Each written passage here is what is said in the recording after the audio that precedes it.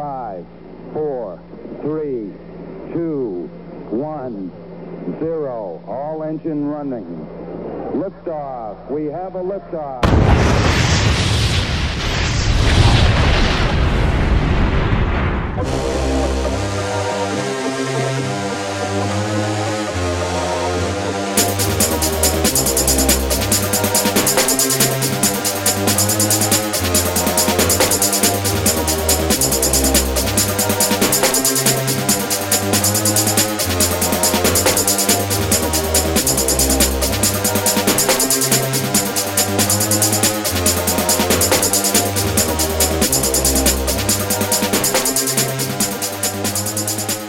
You're listening to 15 Minutes of Flame, the hottest podcast on the internet.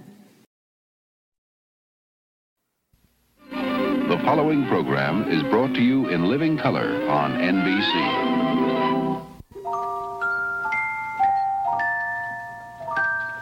Look at that face, just look at it. Look at that fabulous face of yours.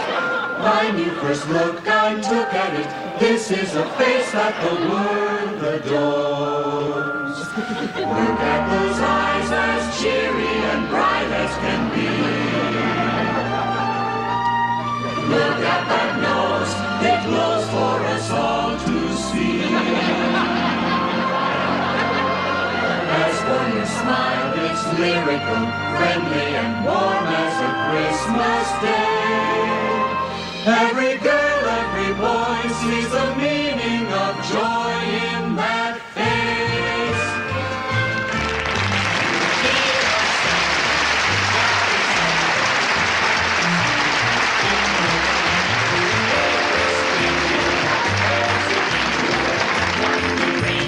Fill the room with joy, come on and twinkle, twinkle. Wrinkle your eyes, wobble your chins. Bring out your bell, remember wink and giggle. Wiggle your beard, keep up your grins, get out and sell the spell. Oh, oh, oh, oh, oh, oh, be a Santa, holy Santa, holy Santa. Spread the word of Merry Christmas, be so jolly, decked with holly, and by golly, everyone will love you if you be a Santa Claus.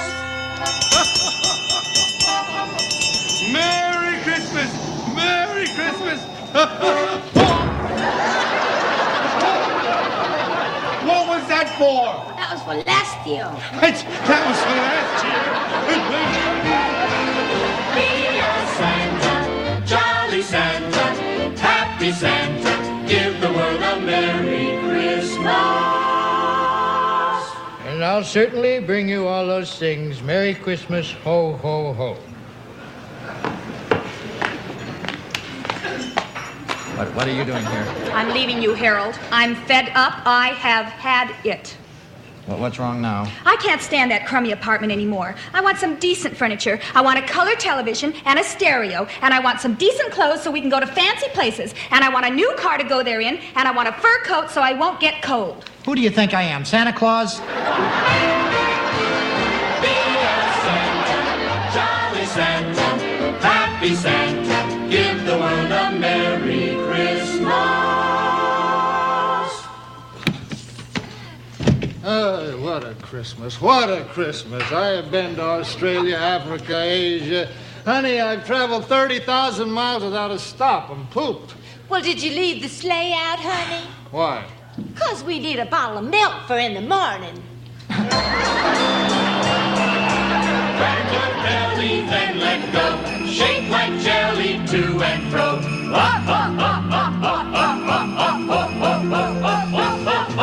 Roar and bellow in the snow, like a mellow buffalo.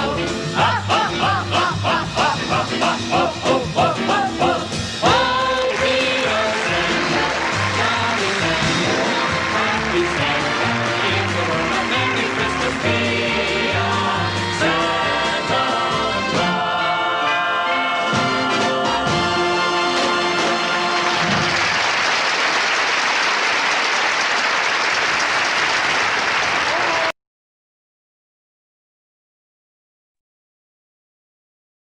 That was the great Dean Martin. with lovely Santa Claus, just like the guys behind me right now. It's part of the theme for today's show. It's transition, as they say. How is everybody?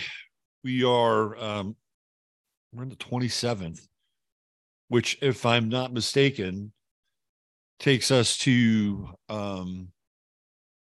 777 days since 9/11, 2001. And if I'm not mistaken, 1,111 weeks. And I came upon this information thanks to Ellis Taylor, who has done a great breakdown. I put it up on Facebook, on my Facebook page. If you're a friend of mine on Facebook, you can read it. I also posted it on Twitter. So if you want to read more about how Ellis sees this time and the accrual of the number 7, he believes that something very significant is about to happen. I'm not sure he's entirely optimistic about the thing that's going to happen, though. So it's just an interesting side note for the time that we're in. And I love that Dean Martin clip. I think I play it every year. And the reason I love it is because it is so, in its own way, unabashedly politically incorrect. Like, that was just how people did things. I think that's 1968. Like today, there goes another accident down the highway. I see so many ambulances. Now, granted, not all of them are going to be accidents, but I would guess that somewhere between 70 to 80%. So when I say a accident, sometimes it's on the road. And sometimes it's just somebody who's unable to complete their mission. And I see it frequently. It's kind of uncanny. Well, it's not really uncanny. The numbers are just out there. So anyway, the Dean Martin special, I played every year, at least that opening clip. And it's just so politically incorrect, all the way down to the female reindeer at the end. Like, that could never get made now. And if it did get made, the female reindeer would be trans. They'd be drag queens. That's what they'd be. They'd all be drag queens. Santa would have a rainbow beard and might be Lizzo. That's what that special would look like today. And Dean Martin was he was a underrated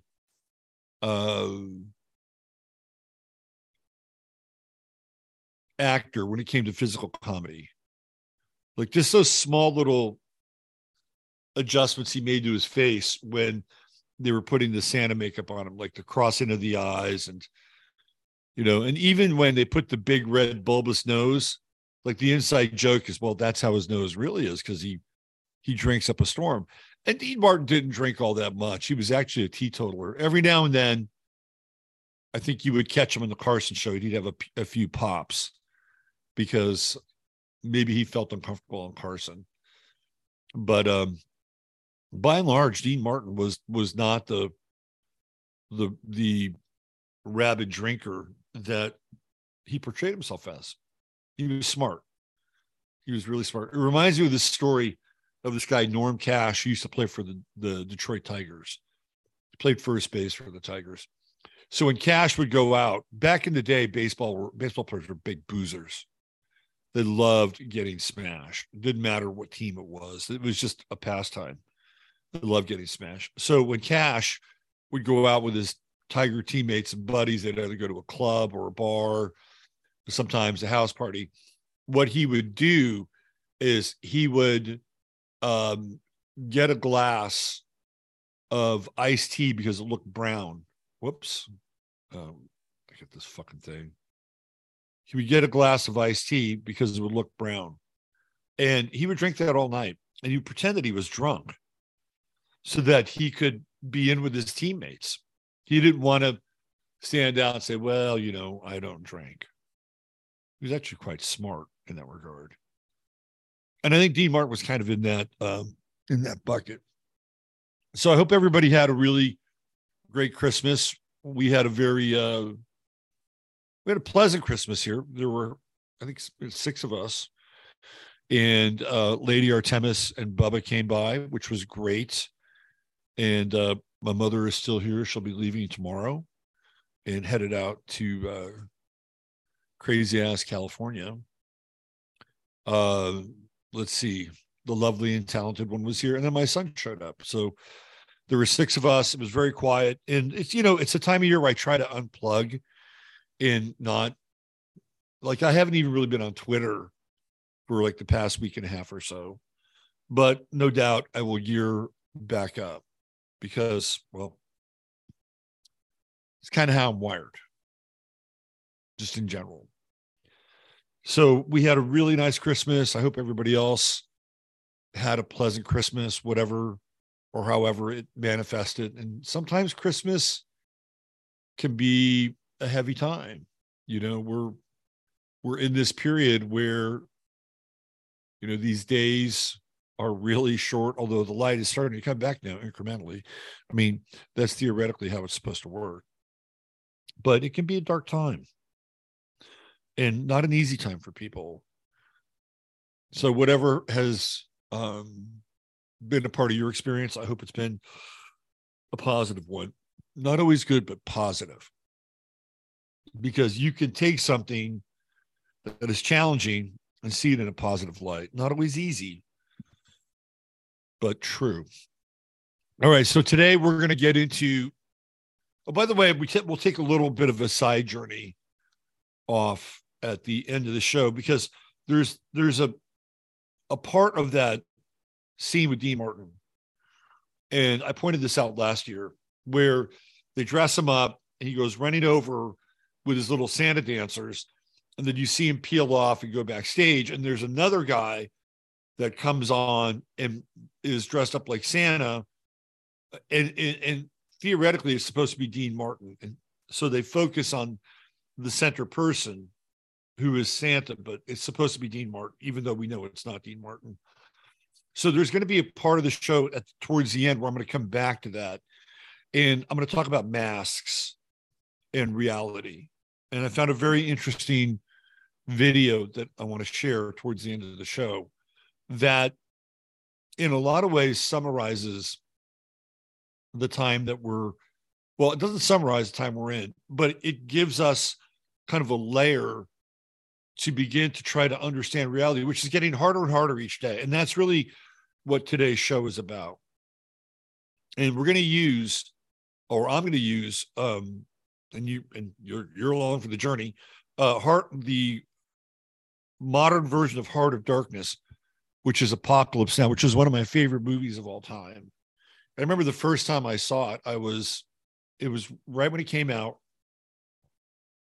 I think it might have been the first or second weekend, and we saw it in San Francisco in a theater that was not very far from the Coppola building, which is an iconic building, which I've talked about as like a Tartarian structure because it just stands out in the midst of this area in San Francisco, which is kind of on the cusp of North Beach and Chinatown, where these two very intense cultures begin to collide. You have the Chinatown in San Francisco is really intense. It fucking stinks. You'll see weird things. It hasn't changed. Chinatown, maybe the restaurants have changed a little bit and have gotten a little more upscale. But by and large, those storefronts have not changed. Period. End of story. And you can start on Grant Street in Chinatown and walk up Grant Street or Grant Avenue, whatever it's called. And it feels like you're in turn of the century in many cases, except for the technology shit in the windows. Turn of the century San Francisco, it hasn't really changed. And then you keep going, and then you cross Broadway, and it takes you right into Little Italy or North Beach. It's a really fascinating part of the city. And I really like, so Coppola's building is not far from there. It's on, I believe it's on Columbus, if I'm not mistaken. So anyway, we saw Apocalypse Now. We actually saw it down by the marina. And I think we were altered. Let's put it that way. We were altered. We had no idea what we're getting into. So I knew that it was a big deal because I've been reading about the movie and I knew it was a big deal. So I had a sense as to what we're getting into, but I had no idea what we really could. And we sat in the front row. So we're altered. We sit in the front row and I watch this thing. And by the time it's over, I'm just like speechless. There are a couple movies that have done that to me. Two of them have been Stanley Kubrick movies. One being 2001 and the other being Eyes Wide Shut. Speechless. And then that one, Apocalypse Now, and then the first Alien, which I talked about. Altered, but in a different way. I've seen Apocalypse Now probably about a dozen times, and every time I watch it or I see a commentary on it, it reveals something new. Because it is not always, well, here's what I'll say about it. With all of the like Sturm und Drang of the movie and all the visceral intensity of the scenes, it is a very nuanced movie, and there are lots of layers to Apocalypse Now.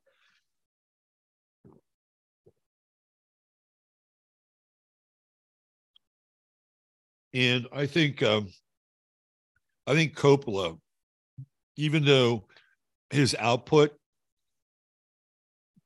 has been limited, he's had a limited output, but he's made three of the greatest movies of all time. The first two Godfather films and Apocalypse Now. I mean, it doesn't get much better than that.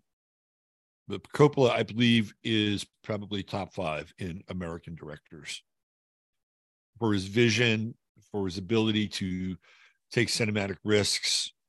I think he employed people that understood lighting in a way that Kubrick understood it. Ingmar Bergman understood it. Coppola was a freak with stuff like that. So what I'm going to do today is I'm going to look at 3 pivotal scenes in the movie Apocalypse Now, and then relate them to where we are socially. And I think these are very pertinent examples and why the social structure and the social order is headed into the heart of darkness. So I'm going to get into that today. And then at the end, I'm going to flip back, and then we're going to get into the sort of the mask reality stuff, which is interesting. But before I do that, I'm gonna talk True Hemp Science, and then I'm going to go into Chattaria. So True Hemp Science, I was texting Chris yesterday. Let me get to the website here. I was texting Chris, and he wanted me to tell you that he is working on the moon dust gummies. So they're coming. The moon dust gummies are on their way. And he gave me 2. So I'm your guy in the street corner pushing CBD. No, not really, but kind of, right? He's like, here, man, have some of this. Okay, cool. No, it was really good. He didn't have many, so he just gave me a couple. And I got to tell you, they're really good. The moon dust gummies are really good. They will lift your spirits. And also you get the anti-inflammatory effect that CBD has been known to provide. So let's go into the website here and just give you another visual. And here we have True Hemp Science. Mother Earth is our CEO. And we're still kind of in the holiday season here, right? So if you still wanted to send out some gifts, I don't think anybody would think twice about getting a gift past December 25th if you do things like that. And I'm going to. I still have some people that I need to circle back to and send some things to. So this is a really great gift. And if you spend $100 or more, what you'll do is you'll get some free product. And Chris will throw a couple of gummies in there, whatever he's got. By the way, I think the gummies he's got to fire up the nighttime gummy machine. So if you're interested in getting the gummies, which are money, had one last night, boom, boom, out go the lights. So in fact, the gummy has replaced my melatonin, although melatonin is still pretty good for you because as we get older, we produce less melatonin. But I find that the CBD gummy is good enough. And that if I hit it with melatonin, sometimes it's almost overkill. And I wake up feeling a little groggy. So it's under edibles right here. Spend $100 or more, and what you'll get is some free product from Chris. $150 and more, and you'll get free shipping too. When you check out, first of all, you got to go to truehempscience.com/ref/23. And then when you check out, type in 15MINS. That's 15MINS. And Chris knows you're coming from this portal, and you'll get the good stuff. I guarantee it. All right. And I want to give a big shout out and thanks to Chris for being a sponsor this year. It's been a really great year working with him and just having this wonderful kind of circular relationship, with hemp and, and I don't know the growers or the sources, Chris does, but we have a relationship with them, even though it's unseen. And then as it gets processed and goes into Chris's possession and then distributes to all of us, I think it's really great. So big thanks to Chris and True Hemp Science for making 2022 a very healing year. All right, let's go into Chataria,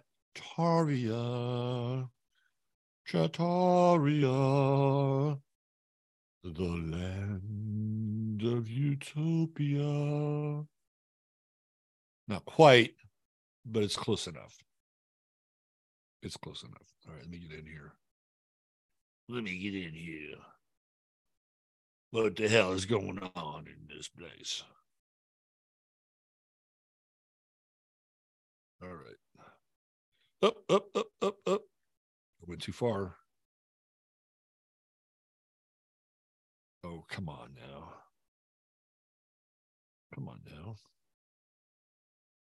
All right, let's see who's here.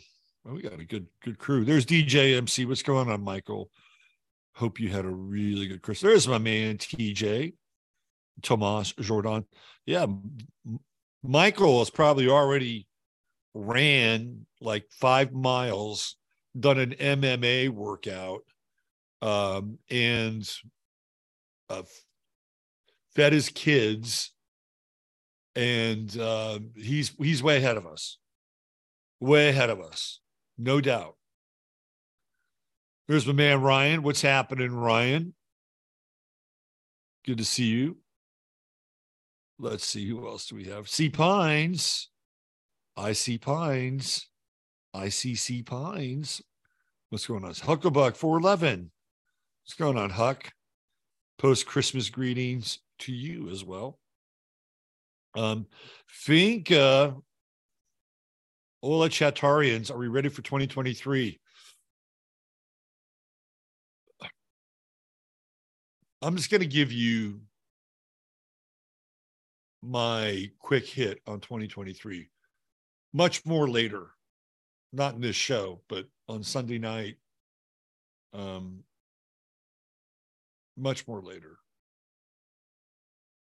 I think 2023 is going to be really hard. I think it's going to be a hard year. In the Chinese astrology, it's Pisces. So it's not quite the end of their cycle. The end of their cycle is Scorpio in the year of the pig or the boar. But the rabbit is Pisces. And so we're going down rabbit holes and we're dealing, rabbit is associated with fear.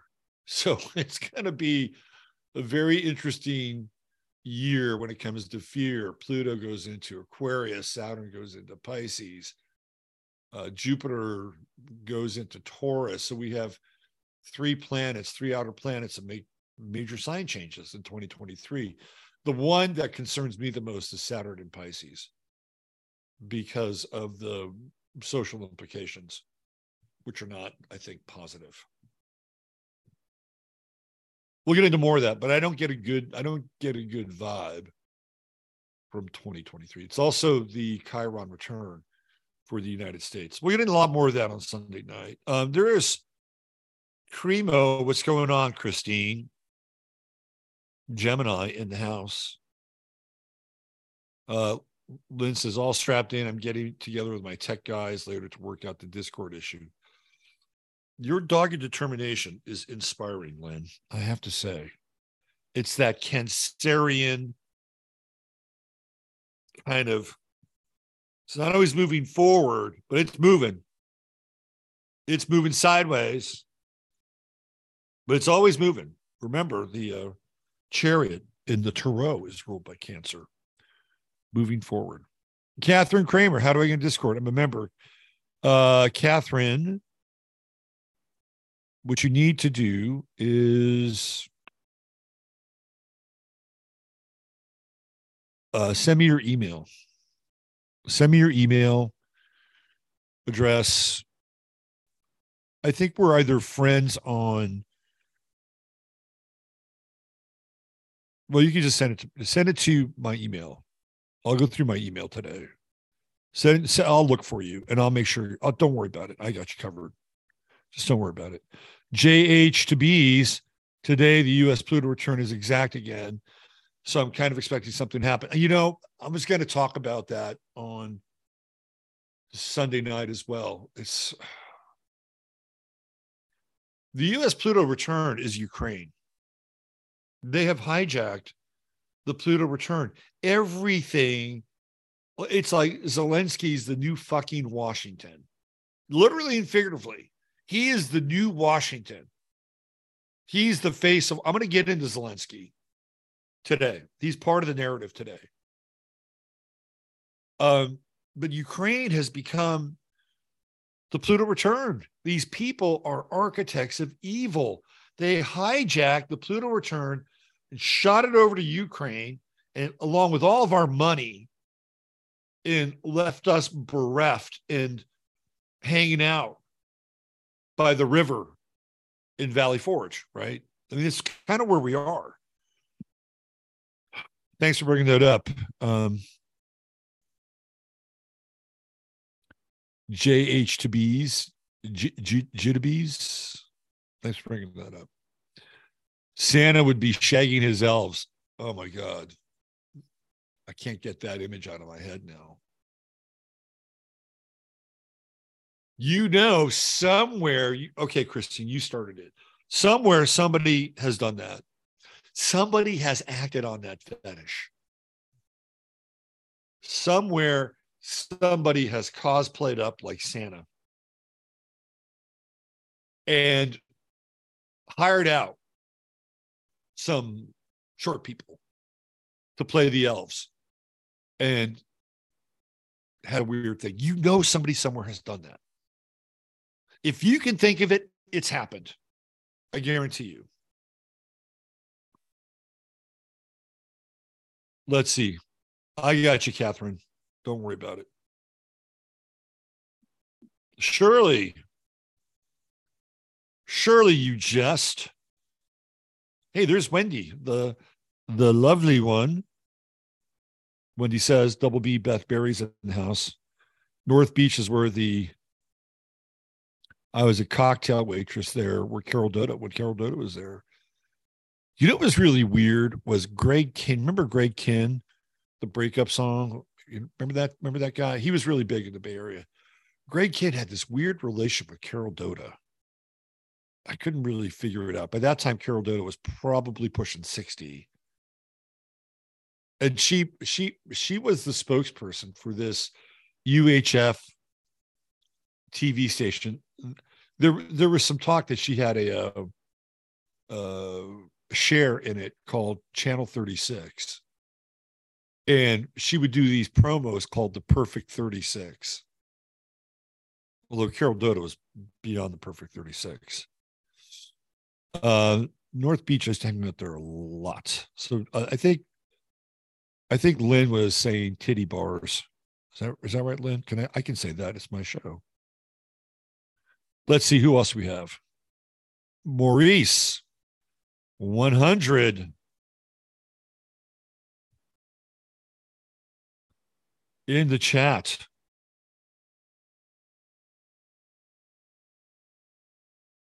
Yes, I talked about that. Let's see. I'm in Charlottesville this morning. My company gave me the whole week off, so I'm traveling with my guy. Well, all right. I hope your travels with your guy are happy and gay. And I mean that in the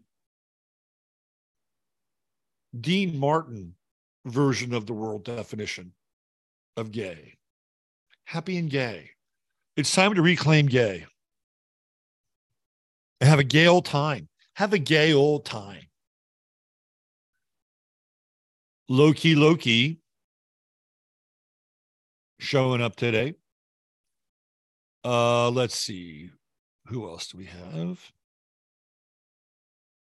Aldi, nice and cold here in the Northern Hemisphere. I said, that's where it's supposed to be cold. It is supposed to be cold. Is it supposed to be nucleated cold? I don't know. Yacht boy. It's JC. He's here. What's going on? More rabbit holes. We're almost to China now. Well, I think we got a ways. The rabbit hole thing is once you go down, you can't go up. You can't go back up the rabbit hole. It's just the way it is. I didn't get here by sitting still, laugh out loud. It's the Saturn on my MC. You remember when hip hop groups had MCs? They were MCs, master ceremonies, right? The DJ and the MC. MC Saturn, that would be a cool name. MC Saturn. I think that'd be appropriate. Let's see. Sony, the beautiful one, and walking up. She's walking out the door. Can only listen. Well, we're glad you're here. Good to see you. There's Rocky checking in. Hi, Rocky. My man, Lyle Coyote. I'm going to bring Lyle on the show one of these days just to hang out and talk with him. We would have a very good chat. Very, very good chat. I don't know. I may need to just do like a semi-regular show with Lyle if he's into it. I think we'd have a good time. Let's see. I'm here. I wish I could think of more hardball questions to ask right now. Ask softball questions. Softball questions are okay. Ask cotton ball questions. Surely, I agree. We need gay back. We need gay and the rainbow back, God damn it. I want the rainbow back. They hijacked the fucking rainbow. I like the rainbow. And gay predated Stonewall. It's funny, I live near Stonewall. Of course, Stonewall being the great gay revolution. The big payback. Fran's here, CC Jones. So I got an update on Dorothy and the Rife Machine. Here's what's happening. I found a Rife Machine at a very reasonable price through a fellow Chattarian, barely used. The only thing I have to do now is find a power cord for it. So there will be an exchange of funds for said Rife Machine. So our mission is accomplished. Hopefully. I just have finding these power cords is not easy. So for everybody that's donated to Dorothy's GoFundMe, thank you. I think we have our Rife Machine in focus. So thank you for that. And I'll keep you updated. All right. Who heard the Flintstones theme? A little bit. I may not be on tomorrow, by the way. I got to take my mother back to the airport. And she has to be there by 11. So I have to leave here by 9:30. I could do tomorrow's show, but it'd have to be at 8 a.m. I may do that. I may check in for a quickie tomorrow and do like 8 to 9 or something like that. And then I have to jet off. So it can still be done. Although it will really test DJ MC, because that would be 6 a.m. his time. So we'll see what happens. Let's see. How much weight do I still put in tarot and oracle cards? Well, I don't really use them that much, but I think they can be a very useful tool. And there are 2 instances where I've done I did a reading on election night in 2020 when we were streaming live. And where we were headed with the election was the hangman. I'm like, oh shit, this is not good. Suspended, upside down, sacrificial. And I think, are we still there? Maybe. I'd have to go back and look at the rest of that reading. But I remember just being like, and this was as we were going into the night, right? The dreaded night where there was a coup. And I saw that reading. I'm like, we're kind of fucked. We're kind of fucked.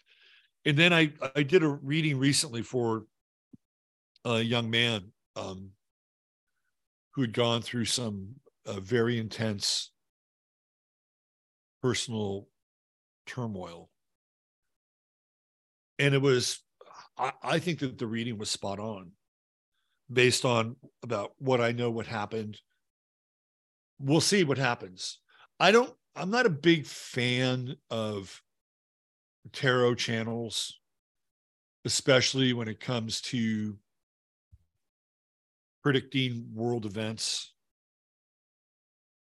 It would be an interesting experiment to get 10 tarot readers and have one topic or query, and the query being hidden, right? Like kind of it wouldn't be a double blind, but it would be a blind test, right? The query would be the future of the United States, right? And then you would have 10 tarot readers all do interpretations and to see what kind of cards they would get. I think that would be an interesting exercise. But, I mean, I got turned off with a lot of YouTube tarot channels. And I know that there are people that really like tarot with Janine or by Janine, but I saw a couple of her readings. I'm like, this is kind of ridiculous in some ways. Because people always interpret from their bias. Almost.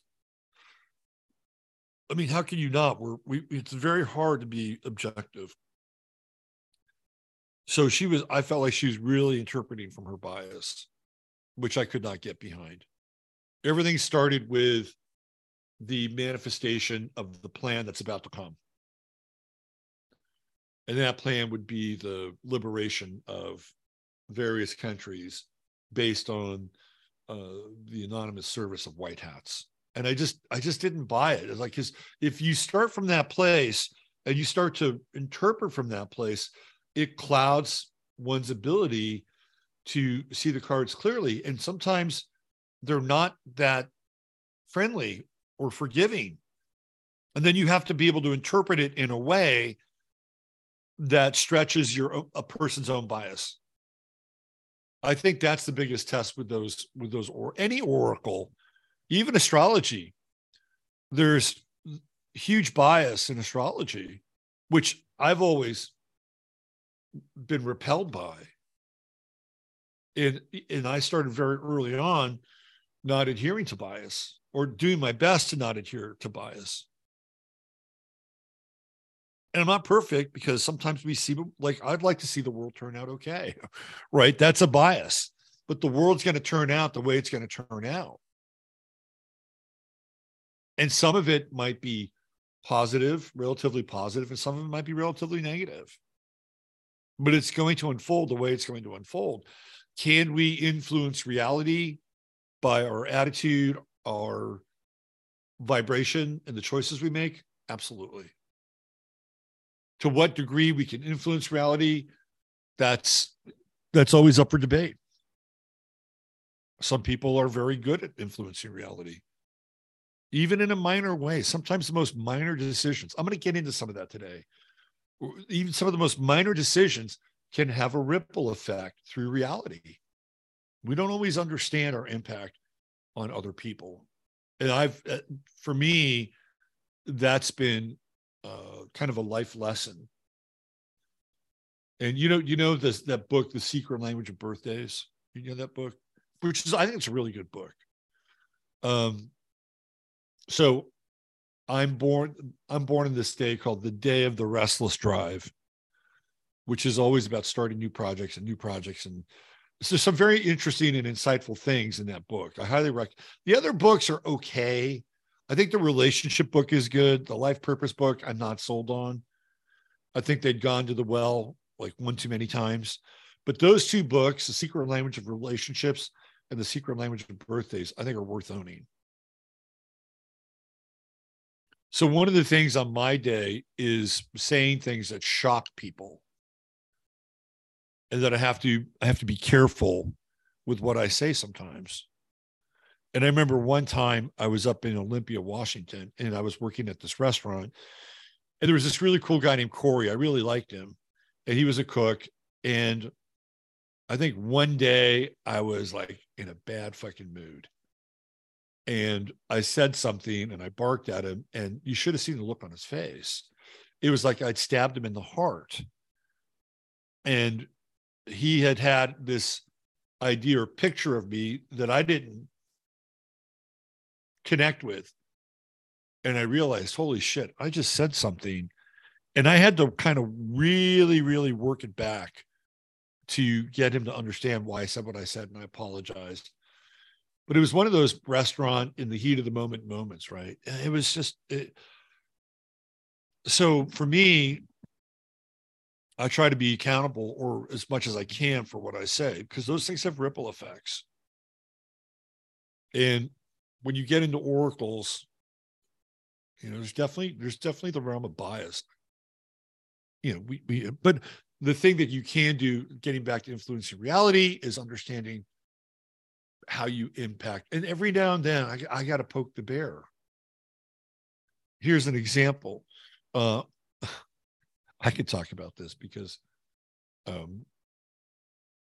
these people don't watch the show, so I'm going to talk about it. So we're at a Christmas gathering on Christmas Eve, and this is at the good doctor's mother's house. So same group of people was there last year. I think maybe the year before too. I can't really remember. I think last year was the year I started to meet all these people. And there was this guy there last year, and he lives in Philadelphia, and he married into the doctor's family through her mother's brother, right? So her brother had two girls, and then they both got married.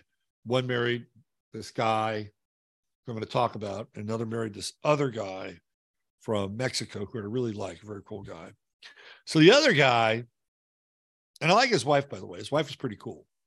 The other guy, the guy I'm talking about, has black fingernails. Like he paints his fingernails black. And honestly, if you want to paint your fingernails, that's fine. I don't give a shit. And I noticed them last year.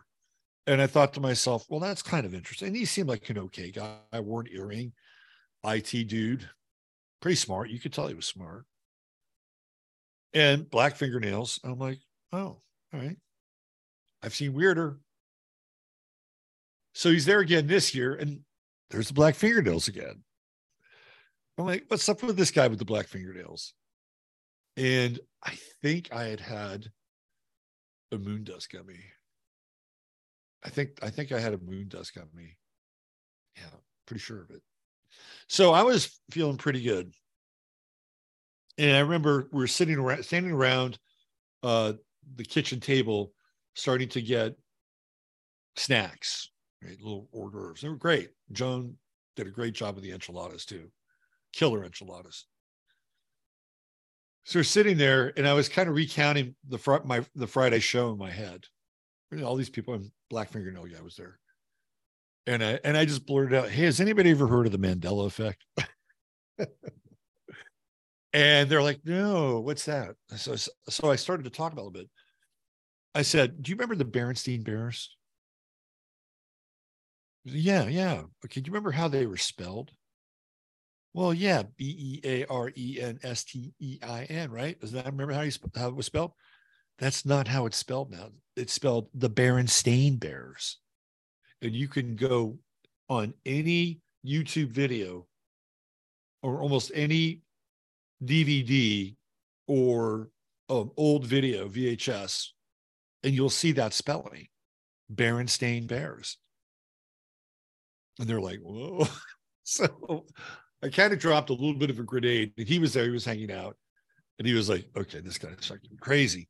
But later on, I'm like, I got to talk to him about his fingernails. So just as we were leaving, they had these great cookies, and I had to have a cookie for the road. So I got this cookie, and he was sitting at the table where the cookies were. I said, "Hey, I have a question for you. Have you ever thought about changing your fingernails up for the holidays? Like red and green for Christmas? Have you ever thought about that?" And it was kind of an honest question, even though I was poking the bear a little bit. And he was like, no. Oh, okay. I think I hit a little bit of a sore spot there. So I walked up to his wife. I said, "Hey, I think I got a little too close to your husband's third rail. I asked him if he ever thought about doing holiday nails for his hands." And she laughed. She thought it was funny. She said, "Oh, my mother asked him the same question." And I'm good. We're on the same page. And I said, "Look, I mean, even if it was Halloween, he just have to paint every other nail different color. Like he could go orange and orange on the thumb, black on the index finger, orange on the middle finger, and then orange on the pinky, right? Or he could do half stripes, black and orange on each nail." I just thought it was so. If we're all there together next year, if it all unfolds the same way, I'm going to sit down with the guy and I'm going to ask him, "Can I ask you a question? What is your motivation for painting your fingernails black?" I'm just curious. This is not a judgment. I just find humans to be fascinating. And I'm curious as to why you do that. You don't have to answer, obviously. And I'm not here to judge you, but I'd like to understand. And so here's my take, is that he wants to be provocative. Like he wants to, it's kind of like being pierced in public without being pierced in public. So he wants people to notice, but at the same time, there's like a layer of sensitivity over being noticed. You know what I mean? It's weird. That's my take. So that if people ask him about the fingernails, he can defend them or see the world is judgmental and fucked. See, this is exactly what I was talking about. Deep down in my soul. Who knows? Maybe there's something else to it. But anyway. All right, let's get into today's show. Well, let's get into the meat. Those were the hors d'oeuvres. So what I wanted to talk about today is there are these three key scenes in the movie Apocalypse Now. And to me, they represent where we are on the, I'm just going to use the U.S., but I can throw the globe in there too, because as the U.S. goes, so does the rest of the globe. Well, not the globe, the realm that we know. And where Apocalypse Now heads to is the heart of darkness. And that's ultimately where I think we're headed. Like, we are going to go through the dark night of the soul of this country. We'll come out the other side, but we won't be the same country. And this gets into the eclipses of late 2023 and 2024. Just look at what the eclipse of 2017 did. It changed this country irrevocably. Or was a symbol of the change that was coming. Either way, we're not the same country after that eclipse. And we won't be the same country after the 2024 eclipse. So what I want to do is I want to take you through 3 scenes of Apocalypse Now, and I'm going to apply 2 relative. Well, I would say 2 for now. I can't go to the 3rd yet because it hasn't happened. And we don't really have a model for it yet, although it is emerging. But I can go to 2 correlations to where we've been and where we are as it relates to Apocalypse Now. So the whole idea of the movie is, if you're not familiar with it, is that it's a retelling of Joseph Conrad's novel, The Heart of Darkness, where the protagonist in Heart of Darkness, travels upriver in Africa. And the further upriver he goes, the more he becomes aware of the darkness of his soul as it's reflected in the surroundings of Africa. And so Coppola decides to take this and stick it in Vietnam. And I think it's one of the greatest movies ever, because the further upriver, and even the movie itself is this metaphor. I love it when movies become metaphors for the director and the experience of that movie. The other one that's a lot like that is Fitzcarraldo with Werner Herzog, which again involves a river. So rivers are interesting as they relate to narratives and themes.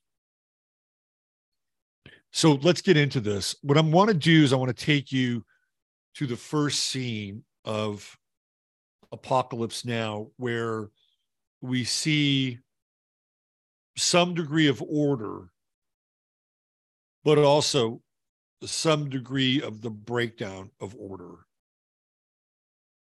Like, there's still some semblance of order, but what people are doing with it in the name of continuing to establish that order becomes very questionable.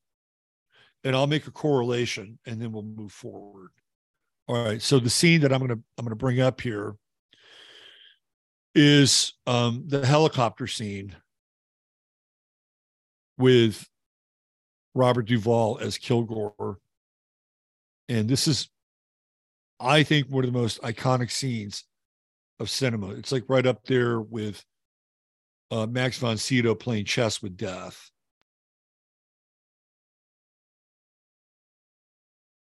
So this is the air cav. Kilgore is played by Duvall. And they're going in to a Vietnamese village, and they're going to strafe the shit out of it.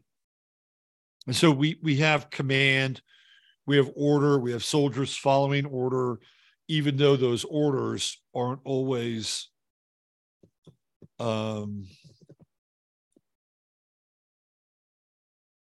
well, let's just say that they are deepening the claws of the West, theoretically, into the Vietnamese experience without any thought of repercussion about how this is all going to play out. And they can't do that because they're soldiers, number one. But number two,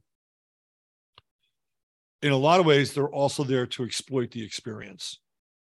So I'm going to play this, and I'll come back out of it, and I'll show you what I think is a historical correlation to this, which has led up to the time we're in. Okay, here we go. Put on War off, make it loud. And the Romeo Foxtrot, shall we dance?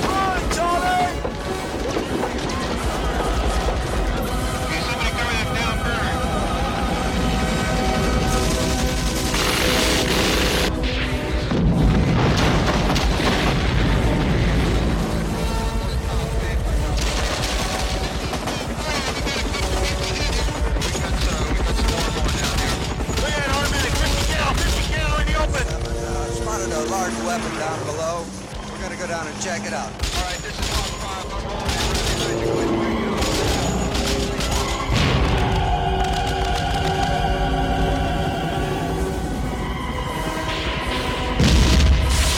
Right, what a shot. Outstanding, Red Team. Outstanding. Get you a case of beer for that.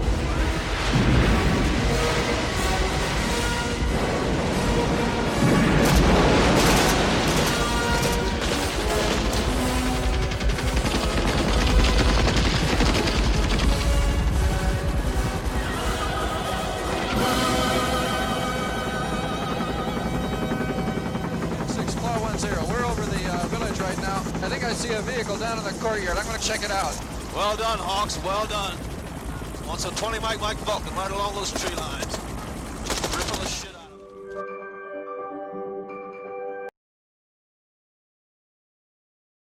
So obviously there's a lot more that happens after that. There's an incredible amount of mayhem and chaos but there's still some order.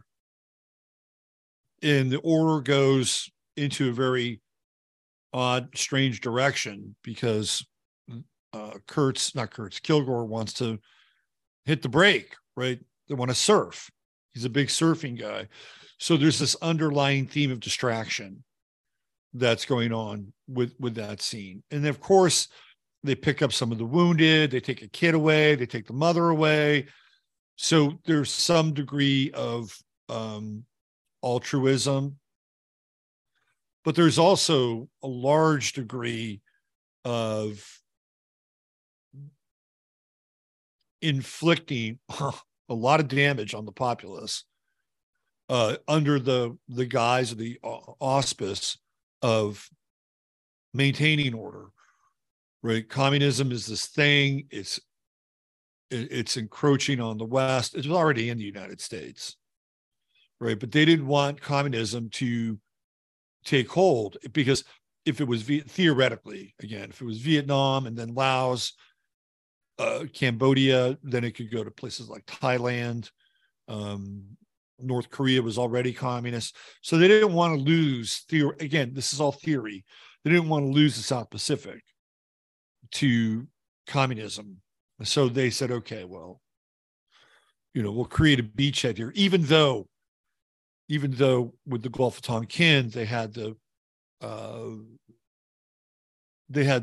excuse or the reason to go in and do all this stuff because they created it. It was a false flag. But nonetheless, there's some order there, right? There is some degree of order. The soldiers take orders, they follow orders. There is a clear hierarchy and chain of command during that scene. We're past that now. Now, for me, what that scene is related to, in my estimation, is Iraq. And I just have some stills here from Facebook Google that I'm going to share. And Iraq, for me, is kind of the modern version of Vietnam. Again, they're using this idea that they want to stop terrorism. Terrorism became the new communism. So we have a degree of order here, theoretically, but to what end and to what purpose? And then we get into things like Abu Ghraib, which I think is a psyop, by the way, but it shows the decline of order. It shows that the United States Army takes liberty in a way with prisoners of war,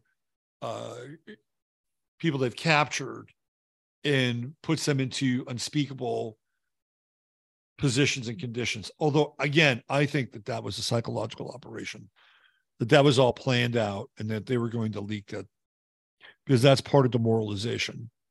But the Iraq war really winds up being this kind of just war, theoretically. And it's the first war, in my estimation, of the New World Order.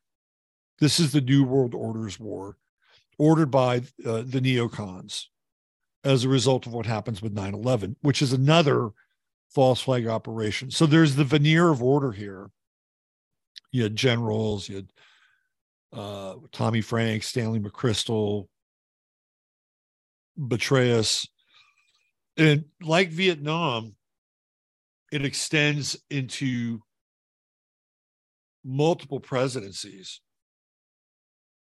It goes from Bush to Obama, and I think it bleeds into Trump just a little bit. But by the time Trump gets to the White House, he's much more engaged with Syria and theoretically what's happening in Syria. So to me, the war in Iraq is sort of the last vestige of order. And we're following this bozo. Look at that. This is the guy that we're following. It's ridiculous.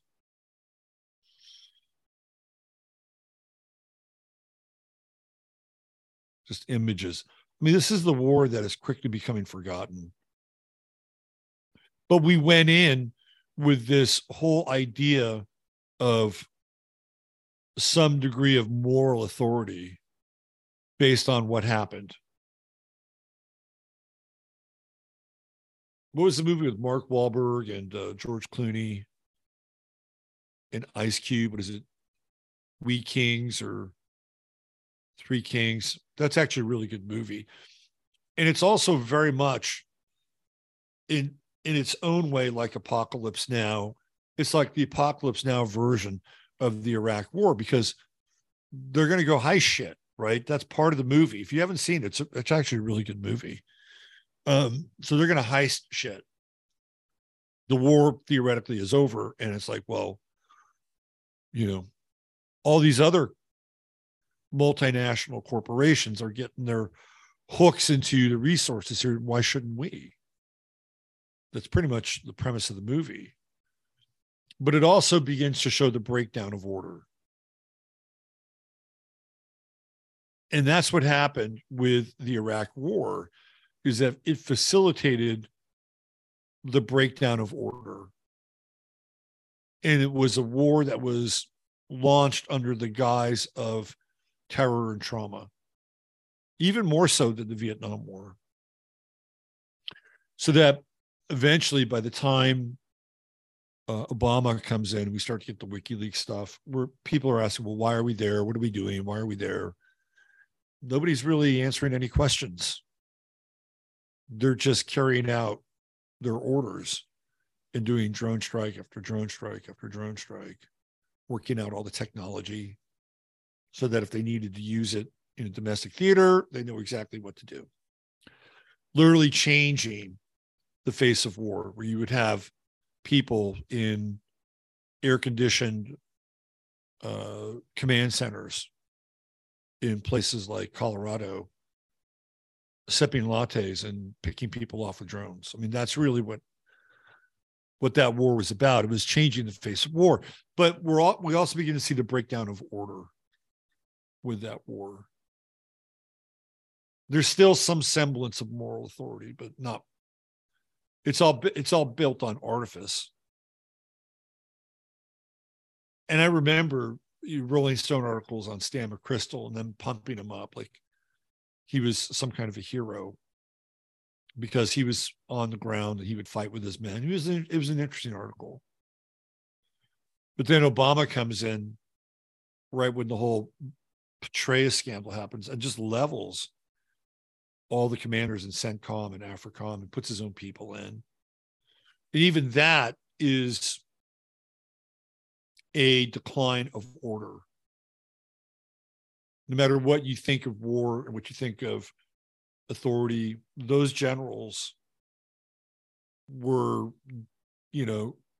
grizzled, dyed-in-the-wool generals. Some of them were around from, the first Iraq War. Some are probably even around towards the end of the Vietnam War. So these were guys that, that knew the war game, and Obama takes them out and puts his own people in so that they'll listen to him, not these other guys. Again, changing the face of things. So we begin to see, even with those replacements, the decline of order and the rise of a different kind of order that's going to be born out of chaos. Which brings us to the next scene in Apocalypse Now, which is the famous bridge scene. So by this time, the gunboat gets to the final place where there is, I wouldn't say there's any order. I wouldn't say that at all. In fact, there's complete chaos. And yet it's like the last marker of a kind of standard issue military, although at this point, they don't even resemble standard issue military. Oh, look who's here. It's the Astro Cat. So I'm going to play you the bridge scene. It's a famous scene from Apocalypse Now, and then I'm going to relate it to where we are now. And this is all about the dissolution of order and the social order. So I'm going to play that scene now.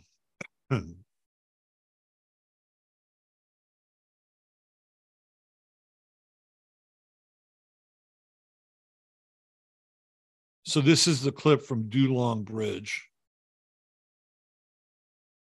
In this clip, Martin Sheen's character,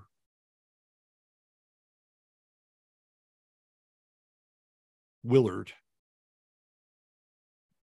and Lance leave the boat, and they're trying to get a fix on where the CO is, so that they can get fuel and some supplies to continue their journey upriver. And Lance, played by Lance Bottoms, I believe. There's Timothy Bottoms, Sam Bottoms. I think this is Lance Bottoms, if I'm not mistaken. Has taken a hit of acid. So he's literally tripping on the way. So this whole scene, in a lot of ways, is seen through his eyes, and it's like a bad acid trip. So here we go.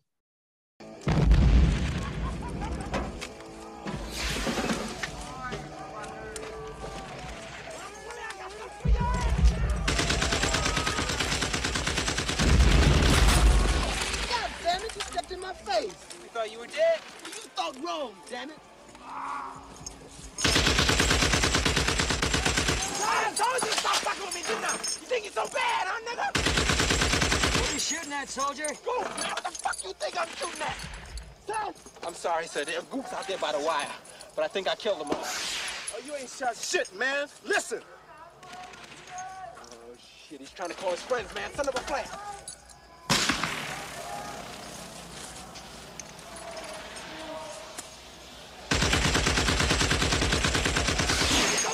Nigga, you think you bad, huh? They're all dead, stupid. There's one still alive underneath their bodies. Who's the commanding officer here? Ain't you? You think you're so bad, huh? I got something for your ass now, nigga! I got something for you now! It's underneath the bodies, man! Go get the roach, man. Go get the roach, man. Go get the roach, nigga! We're gonna go get the roach. Go get them.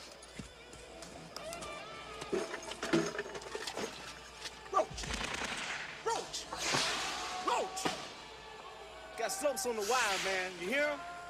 Lance! Do you hear him?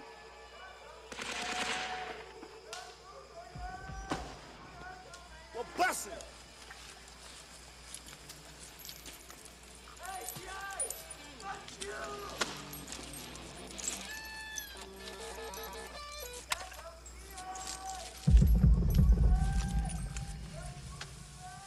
You hear him out there on the wire, man? Yeah. You need a flare? No. He's close, man. He's real close.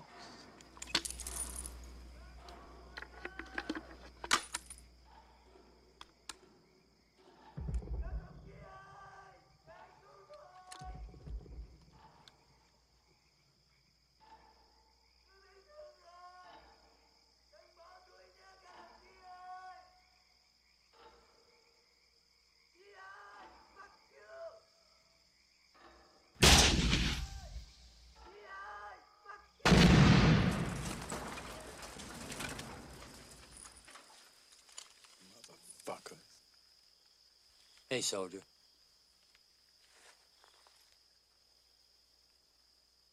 Do you know who's in command here? Yeah.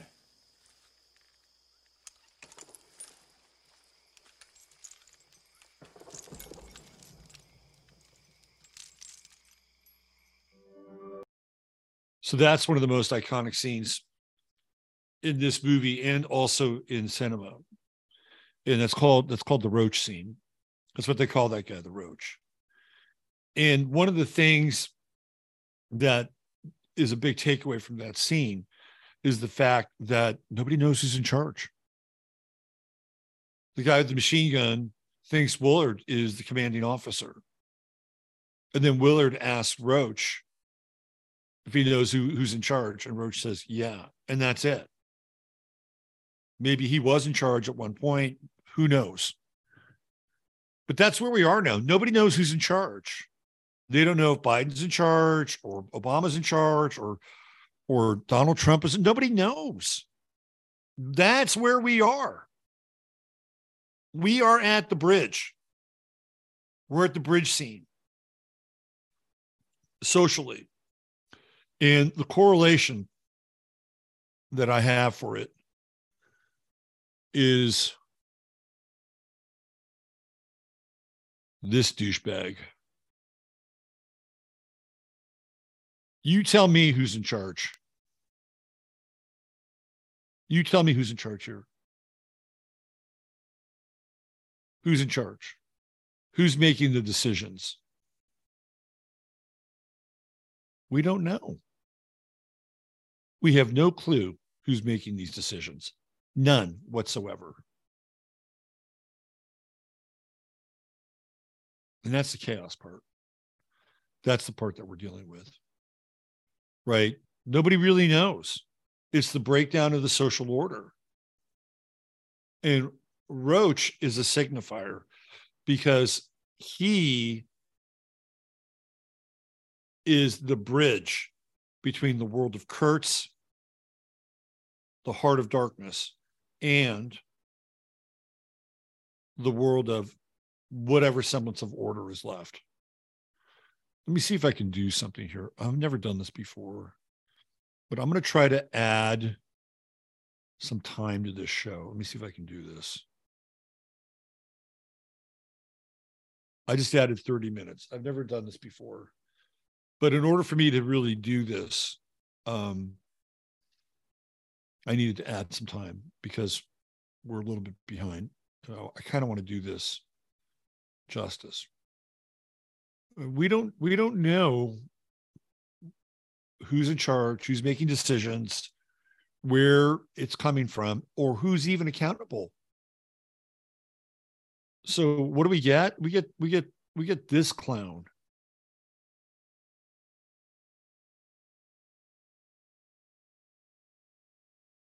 That's what we get. We get this clown. And then the clowns behind him. Whatever the fuck this is. This looks like a fucking high school production. Biden and Zelensky try to figure out how the war ends. So you have somebody who's an imposter, maybe an accumulation of about 2 or 3 people wearing various masks. And then you have another guy who's an actor. Now, the people under the mask with Biden, they're probably actors too. Biden and Zelensky try to figure out how the war ends. They're not trying to figure out shit. Please. But that's where we're at the bridge. We're at the bridge moment.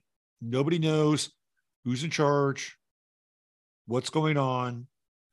You know, the guy, firing away at his 50 cal are people on social media.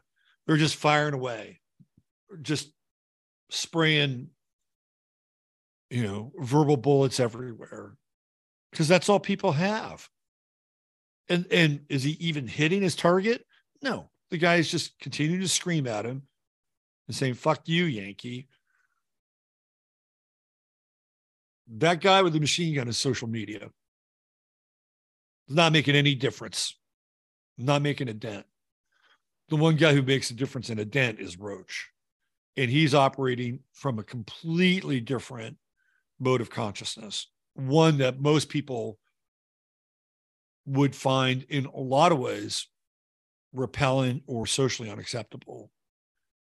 But in order for him to get to that point, he had to break down all of his social constructs in all of his social order, because he's able to do something that the guy with the machine gun and the flare couldn't do with one shot. He's able to intuitively sense where that guy was and just take him out. But in order to get there, everything had to go. Like, he has very little humanity, if any at all. He's operating on pure instinct. So think about that. If he's a cipher of what's to come, is that the state that we have to achieve? Do we have to break down that much to get to like roach consciousness, so that we don't have to think things through, right? Just turn off the music, cut down the distraction, sense the distance between us and the other, and then boom, out go the lights. A lot of people are like, hell no. And I don't blame you, but there's no reasonable option at that point where they've reached the bridge and it's pure chaos and nobody knows who's in charge. There's no reasonable option. It's the Roach model, or like the Lance and the deer in the headlights LSD model. And by the way, Lance, spoiler alert, makes it through. He makes it through. And it has to do with the fact that he's on some kind of spiritual journey where his own social order is being broken down. And he plays this increasing kind of dimwit, innocent fool who's untouched by everything.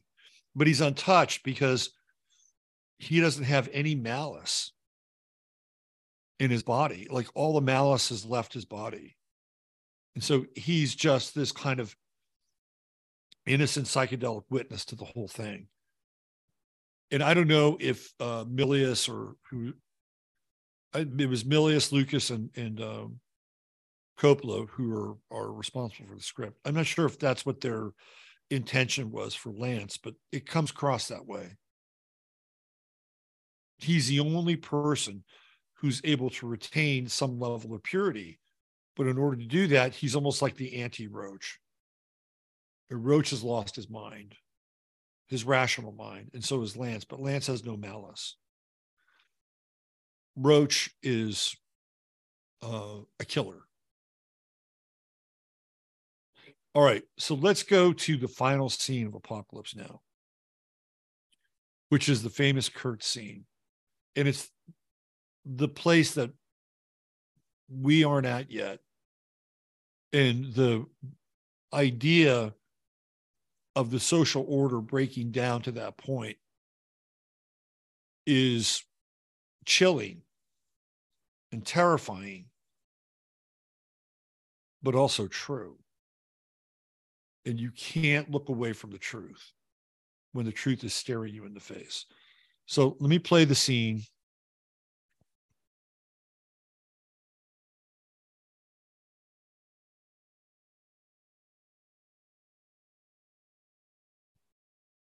This is the famous I've seen horror scene.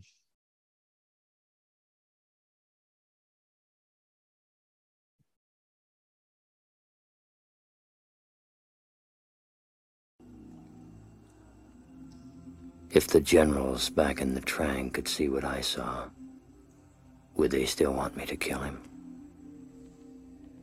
More than ever, probably.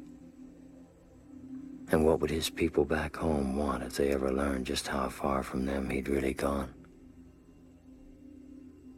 He broke from them, and then he broke from himself. I'd never seen a man so broken up and ripped apart. I've seen horrors that you've seen. But you have no right to call me a murderer. You have a right to kill me. You have a right to do that. But you have no right to judge me.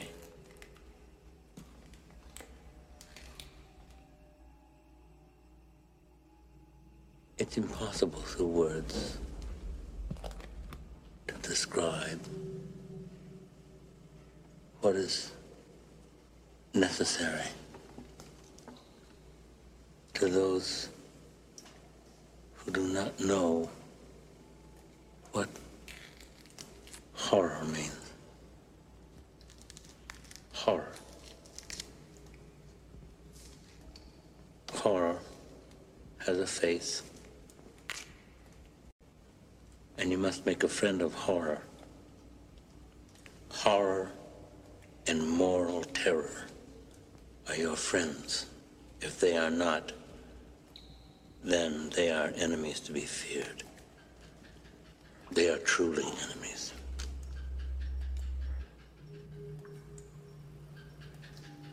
I remember when I was with Special Forces, seems 1,000 centuries ago, we went into a camp to inoculate some children. We left the camp after we had inoculated the children for polio. And this old man came running after us, and he was crying. He couldn't say. We went back there, and they had come and hacked off every inoculated arm. There they were in a pile of little arms. And I remember I cried, I wept like some grandmother. I wanted to tear my teeth out. I didn't know what I wanted to do. And I want to remember it. I never want to forget it. I never want to forget. And then I realized, like I was shot with a diamond bullet right through my forehead. And I thought, my God, the genius of that, the genius, the will to do that. Perfect, genuine, complete, crystalline, pure. And then I realized that they were stronger than we because they could stand it. These were not monsters. These were men, trained cadres. These men who fought with their hearts, who have families, who have children, who are filled with love. But they have the strength. The strength. To do that. If I had 10 divisions of those men, then our troubles here would be over very quickly. You have to have men who are moral, and at the same time, who are able to utilize their primordial instincts to kill without feeling, without passion, without judgment,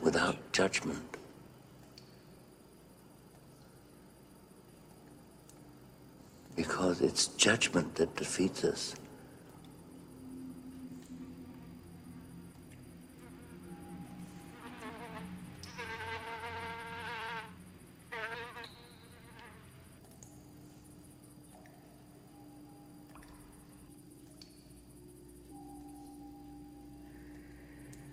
I worry that my son might not understand what I've tried to be. And if I were to be killed in Willard, I would want someone to go to my home and tell my son everything. Everything I did, everything you saw. Because there's nothing that I detest more than the stench of lies.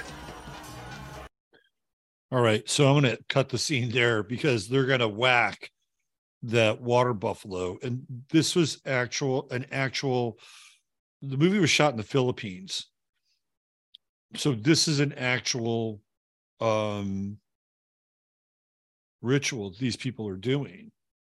And they're going to kill that water buffalo as part of the ritual. I believe they eat it. So don't think it's just going to waste. They're going to eat it. But this is, and they were just doing this, right? This is part of the film. And of course, Coppola brings in the Doors during a big part of this scene, the end, right? So what's interesting about that scene and why I think it's important is because that's where we're headed. We're headed into Kurtzville. And people have no idea what's coming. They're not prepared. We're not prepared for it. Do we want to live like Kurtz in order to be prepared for it? I don't know. In Kurtz's mind, when he broke ranks, he saw everything that was a complete hypocrisy and travesty and a lie when it came to Vietnam and fighting the Viet Cong. And he realized that if there was going to be a victor in that war, that he had to adapt to a different morality. And that morality is colored by the scene that he talks about where the baby's arm, the children's arms are cut off. And what's interesting too is the connection between that scene and inoculations and what we've been through for the past 2 years. It's an interesting metaphor. So when we see Kurtz, he is the epitome of the breakdown of the social order. The social order wants him exterminated, or what passes for the social order. That's why Willard is there. He was sent there by Army Command on this secret mission to take this guy out who, for all intents and purposes, are making them look bad. They're making them and their enterprise in Vietnam look bad. He's more of a soldier and a quote unquote warrior than they are. They're pencil pushers, they're paper pushers, they're bureaucrats. And they're there to get whatever they can out of the war. That's a theme in the movie. But that's not what Kurtz is about.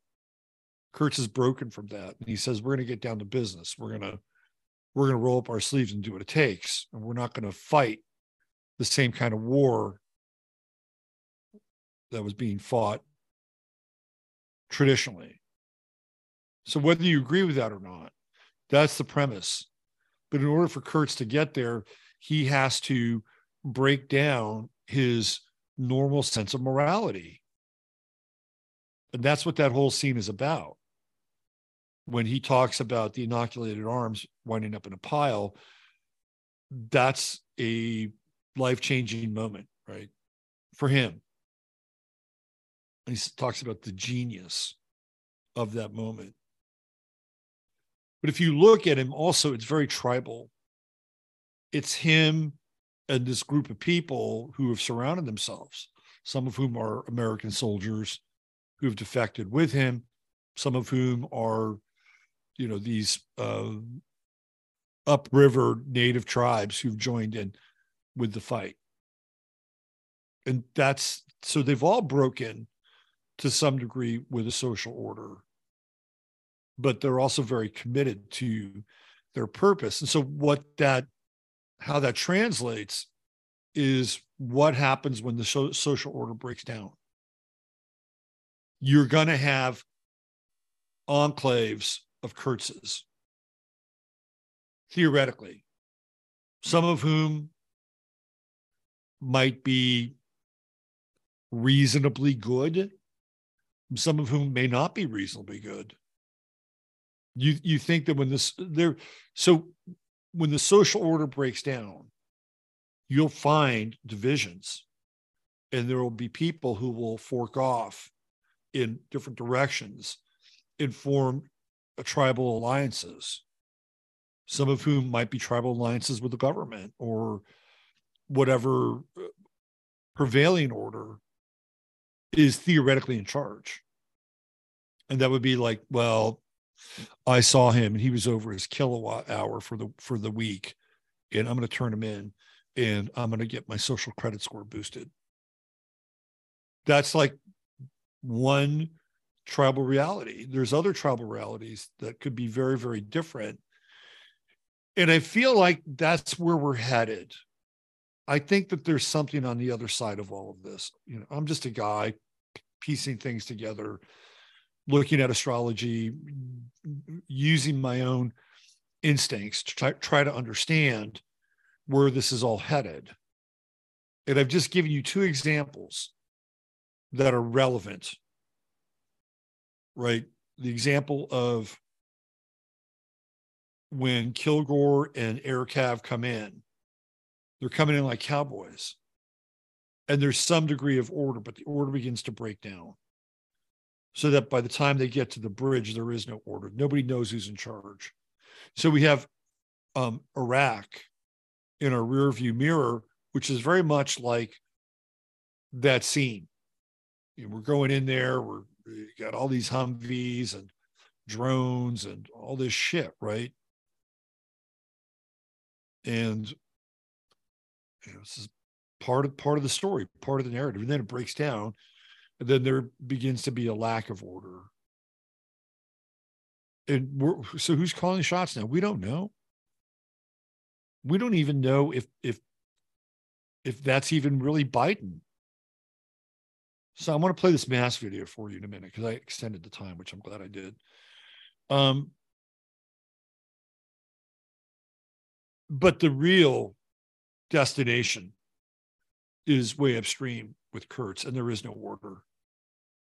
And ultimately, I think that's where we're headed. That's where we're headed. And not everybody is going to be pot committed like Kurtz in order to live in that world. It's going to be interesting to see how we change. And I mean, ultimately, I think this is going to work out. But in order for us to get from point A now to point Z, we've got some heavy sledding ahead of us. And I think 2023 is really the gateway into the heavy sledding. 2023, 2024, 2025, even 2026, when we get that Neptune-Saturn conjunction in Aries, which is all about war, by the way, and the dissolution of boundaries and law and order. And it's kind of, we're just entering right now. We're entering the dark pipeline in 2023. And, you know, will it get Kurtz bad? I don't know. There's something, and I know John Milius, who was a big contributor to the script. What's interesting is that he wanted a heroic ending when he wrote the script. He wanted the U.S. to be like fucking John Wayne in a John Wayne movie at the end of Apocalypse Now. And they were really struggling with the ending. They didn't know how this thing was going to end. They had Brando, who was really temperamental and he didn't know any of his lines. He showed up, he was overweight, and it all worked. I mean, it all worked. But they were really in search of an ending for the movie, and then they figured it out. And it wasn't John Milius's big grand shoot 'em up at the end.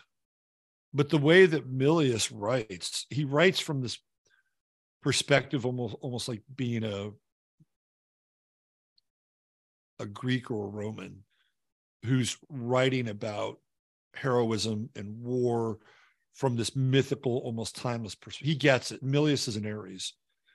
So when he wrote that dialogue for Brando, some of which Brando also improvised, you kind of get where he's coming from, right? That in order to survive a world built on hypocrisy and lies and the decline of a social order, that literally the individual has to come face to face with it and make an ally of it. It's a very, very difficult concept to wrap your head around. But if you think about the so-called elites and how they're able to do what they do, which is treat humanity as a species in a zoo, cattle, chattel, what do you think their relationship with morality is? It's not the same one we have. We care about each other. We care about pets, right? The care on that end is just manufactured, if there's any care at all. All right. So I wanted to get into this video I found on Biden and mask technology. It's a really interesting video. How long is it? It's 7 minutes, so that'll take us, we got plenty of time. So this gets into, again, who's in charge? Who's in charge, and how do we know if they are who they say they are? So I'll give you background on the video. This woman was in charge. She was in charge at one point. She took over for her husband. She was in charge of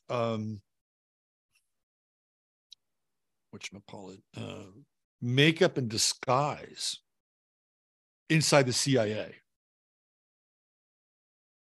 That was her thing. I'm going to play the video for you. I think it's really interesting.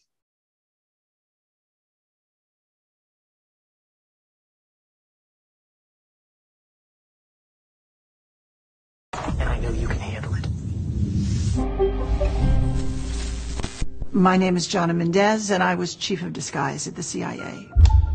One of the things that was going on when I was chief of disguise was an enormous research program into the new advanced disguise system. It was basically the masks that everybody always wondered if we used masks, and this was the beginning. This is a series of photographs of when I met George H.W. Bush in the Oval Office. Okay, I got to stop there. So this is her, and she's meeting with, at that time, the president. So this is late 80s. This could be 89, 90, 91.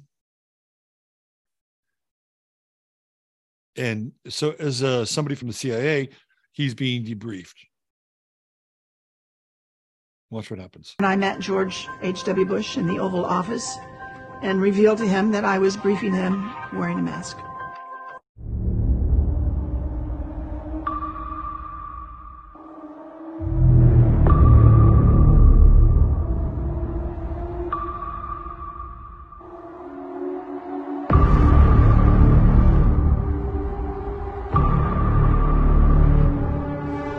Now, in particular, and regarding this photograph, it is a Getty image photograph. If you go to the link, you can see the photographer, all those kinds of details, who took it.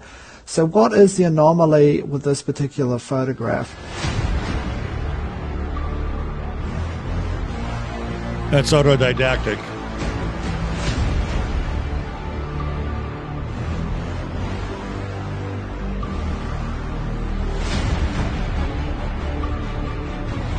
Do you have any people paid by the CIA who are working for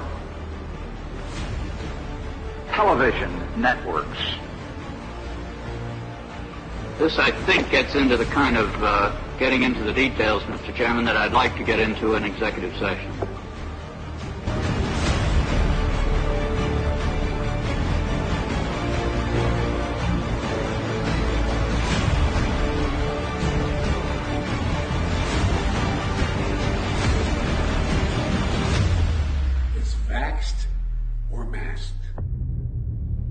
It was a big challenge to come up with something that finally actually animated and worked to really fool a person, but we did. They learned the art. We actually brought Hollywood back into our labs at one point to look at what we had done, and they were stunned. They're absolutely stunned. Congratulations. My husband was Tony Mendez, and he was played by Ben Affleck in the movie called Argo. Aliens and robots? Yes, sir. You're telling me that there is a movie company in Hollywood right now that is funded by the CIA? Yes, sir. Are there many actors in Hollywood who also moonlight as agents, do you think? I think there are probably quite a few, yes. I think probably Hollywood is full of CIA agents. And we including him. And I wouldn't be surprised at all to discover that, this was extremely common. Tony, they didn't mention it in the movie, but Tony had deep connections to Hollywood, to the tradespeople out in LA that did a lot of things we were interested in doing. Special effects people, makeup people. Tony was chief of disguise 10 years before I was chief of disguise. And so he passed on some of his expertise to me. But he had a particular interest in the magic industry out in LA. Not so much the magicians on the stage, but the people that were working behind the scenes to make that magic happen. So we went to LA and we posed some questions to them. We said, we have a problem. We're looking for novel solutions. Well, LA did have some ideas, of course. That's what they do for a living. They introduced us to a new concept. They said, what you are calling an operation, we call a performance. That's what we do. We put on performances. And before we start working on that performance, we have to define the stage that the performance is going to take place on. Then you have to know who your audience is. Who are you playing to? Who are you trying to fool? Once you assemble those two pieces, you can pretty much choose the time and choose the place and simply overwhelm them with your performance. Then they showed us some tools that they used. The one that really caught our eye is what's called a stunt double mask. You all know how they're used.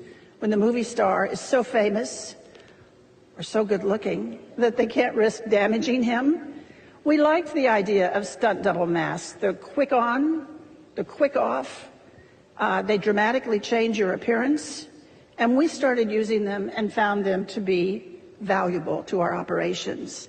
But that audience piece of it did not allow you to get close enough to one of those masks before the illusion fell apart and you saw it was a mask. So we went back to our disguise labs out at Langley and we invented a whole new genre of masks. Masks that are so good, that are so realistic, that you can actually get up close and have a personal contact with someone for an extended period of time. They're good enough that you can brief the President of the United States in the Oval Office wearing a mask. And he isn't sure if it's you or if it's someone else. Those masks were the beginning of a whole new generation of work that we did at the CIA. Once we could make these masks that fit you so well, then we discovered we could make a twin. We could make another you. There could be two of you. We could actually make 5 or 6 of you, but usually one extra was all we needed. We will respond accordingly. God bless you all, and may God protect our troops. But that's only the tip of the iceberg. As longtime CIA lawyer John Rizzo tells it, the relationship between the spy agency and La La Land is quite cozy. In his new book, Company Men, Rizzo says that actors, producers, and other movie-making power players were always happy to help out the CIA in any way they could. You work for the very enemy you thought you were fighting. It's impossible. Then tell me why you've never been to Langley. You've been lied to. All lower-level agents have been lied to.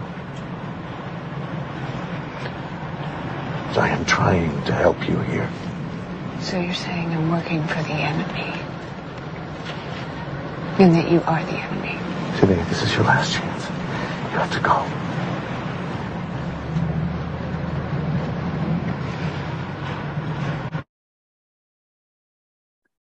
So there you go. It's another example of the breakdown of the social order. When you can't even trust your eyes to tell you that the person that you're looking at is the person that they claim to be, where are we? You know, sometimes you can try to approximate the resonance, but they can even fuck with that. Like they can tweak frequencies, they can send frequencies out via the analog bandwidth, which has been abandoned, and get you to feel a certain way. Believability, virtue, enthusiasm, whatever. So this gets into where we are. We're at the bridge. We don't know. We don't know if that's Biden or an actor. Who knows? Maybe it's Obama. Maybe Obama takes a swipe at the mask every now and then. Who knows? And the voice stuff, I think it's probably pretty easy to approximate as well. I don't think I mean, you have some kind of transcoder, person speaks into it. The voice is patterned after the person that is under the mask. I mean, we're in a world of deep fakes anyway that use that technology. Why couldn't they just use that technology and apply it a bit differently? Keep in mind, when she did that with Bush, that was like the late 80s, early 90s. He's president from 88 to 92. So it's in that window. How far have they come with this technology since then?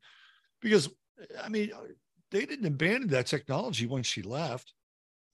They've improved on it. So that takes us to the bridge again. That's where we are. Nobody knows who's in charge. And even if we think we know who's in charge, there's a pretty good chance they're wearing a mask. And they're not who they proclaim to be. So where do we go from here? We go further upriver into the heart of darkness. All right. Isn't that a lovely, wonderful, upbeat ending for today's show? Look, I think sometimes this is the way it is and where it's at.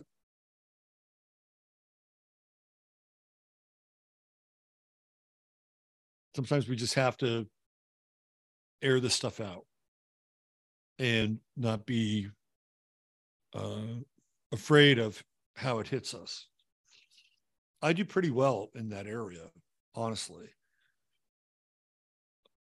Am I hopeful that we can get through and get on the other side and yes, I am. But to deny where this is going and where we're at, I think is even more suicidal than looking at it square in the eyes. All right, that's it for today. Jasper, you have anything you want to say? Let's do a show tomorrow. I'll go live at 8. It'll be an hour because I did go over today. You're getting your money's worth today. We'll go 8 to 9 tomorrow because I got to get out of here and head into the big city. And then Friday over on the 11th house, it's the return of Russ Winter because it's the last Friday. Then Sunday night, we have Sunday Night Astro Live. And Tommy TJ Jordan, his birthday is coming up. So we can start the celebration right now. That's on the horizon. Tom is the gift to the new year. All right. Use your head in order to discern what's real, your heart to say what's possible. I'm Robert Phoenix. Thanks for being here. Have a very interesting 27th of December. We'll see you tomorrow.